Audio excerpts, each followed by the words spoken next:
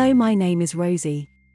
Welcome to my podcast, Alternate Endings. Are you smarter than ChatGPT? This is a podcast where we give you two different stories. Both stories start with a real paragraph from a classic literary novel. One is an entire actual passage from the novel.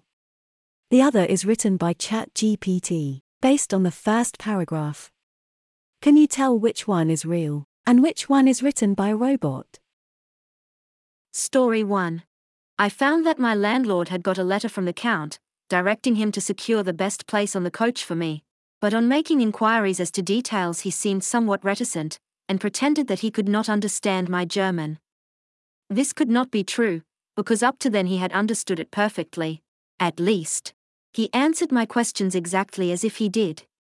He and his wife, the old lady who had received me, looked at each other in a frightened sort of way. I became suspicious of their behavior and decided to investigate further.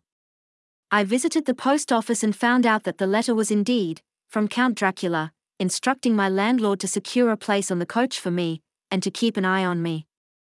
I was horrified by the thought that the Count was aware of my every move and had taken steps to keep track of me. Story 2.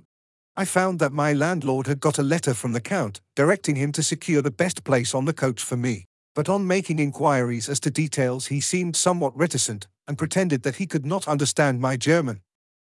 This could not be true, because up to then he had understood it perfectly. At least, he answered my questions exactly as if he did. He and his wife, the old lady who had received me, looked at each other in a frightened sort of way. He mumbled out that the money had been sent in a letter, and that was all he knew. When I asked him if he knew Count Dracula and could tell me anything of his castle, both he and his wife crossed themselves, and, saying that they knew nothing at all, simply refused to speak further. It was so near the time of starting that I had no time to ask anyone else, for it was all very mysterious and not by any means comforting. And that's our two stories for the day. So the big question, which one do you think is ChatGPT?